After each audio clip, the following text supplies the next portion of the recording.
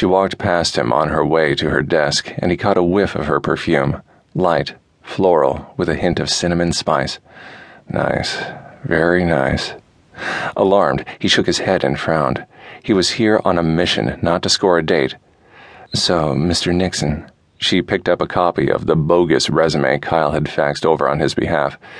Tell me why you think you'd be the ideal candidate for this job. Besides the fact that I'm the best in the business? Your lack of confidence is a shame. She gave him a small smile, then traced her finger down his resume, one brow raised. Your credentials look impeccable. 4 tours of duty in the Middle East, really? Yes, ma'am. He nodded, his tone even and flat. With his line of work, he was used to keeping his emotions hidden under a thick layer of stoicism. He focused on the wall behind her instead, noticing the neatly framed diploma and certificate from one of the most prestigious schools in the country. That wasn't what he'd expected either. And it says here you've won awards for marksmanship? Yes, ma'am. What about hand-to-hand combat training? I hold black belts in jiu-jitsu and Krav Maga. Very good. Her smile grew a tad warmer and, shit, now he couldn't stop staring at her soft-looking pink lips.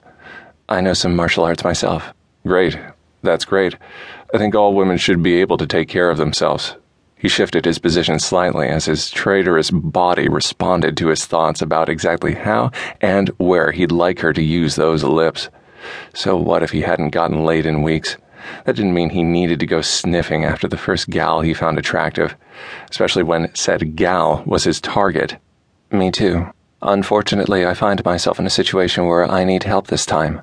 She stared at him a long moment, then set his resume aside and folded her hands atop the desk. Nice hands, he noted. Long fingers, neat French manicure. He imagined all the ways she might use those fingers on his body, and his damned cock twitched again. Spencer stared at the toes of his polished work shoes, determined to stay on track. I've had several threats made against me already, she said. Her mention of danger effectively doused the heat in his blood. He frowned, his gaze flicking back to her. What kind of threats? Abductions, beheadings, other bodily harm, the usual. She shrugged, looking totally unaffected, like she'd just read him her grocery list for the week. She was either incredibly brave or incredibly stupid. He narrowed his eyes. And these don't bother you? I'm not an idiot, Mr. Nixon. Spencer. Excuse me? Please call me Spencer. All right. She tucked a lock of her chocolate brown hair behind her ear, and her voice quivered slightly as her confident outer shell fractured a tad. My upcoming trip to Jubail is extremely important to my foundation. I need to make sure everything goes smoothly. You didn't answer my question. He sat forward slightly. I've lived in the shadow of my father my entire life, Mr. Nixon. He raised a brow, and she frowned. There have always been threats. I'm used to dealing with them by now, and I refuse to live my life in fear. His admiration for her rose along with his interest at her mention of her father. Will your dad be going with you on this trip? No, Tony snorted. He's too busy to talk to me most of the time, let alone fly halfway around the world.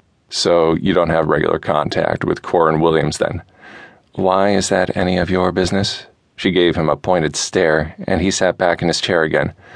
I'm just wondering about the scope of my duties, he said. Seemed the young Miss Williams was sharper than the tabloids and her own father's media outlets gave her credit for, meaning he'd have to tread more lightly when fishing for information next time. Listen, Mr. Nixon, this job is as my personal bodyguard, not a busybody. Her reversion to his full name wasn't lost on him.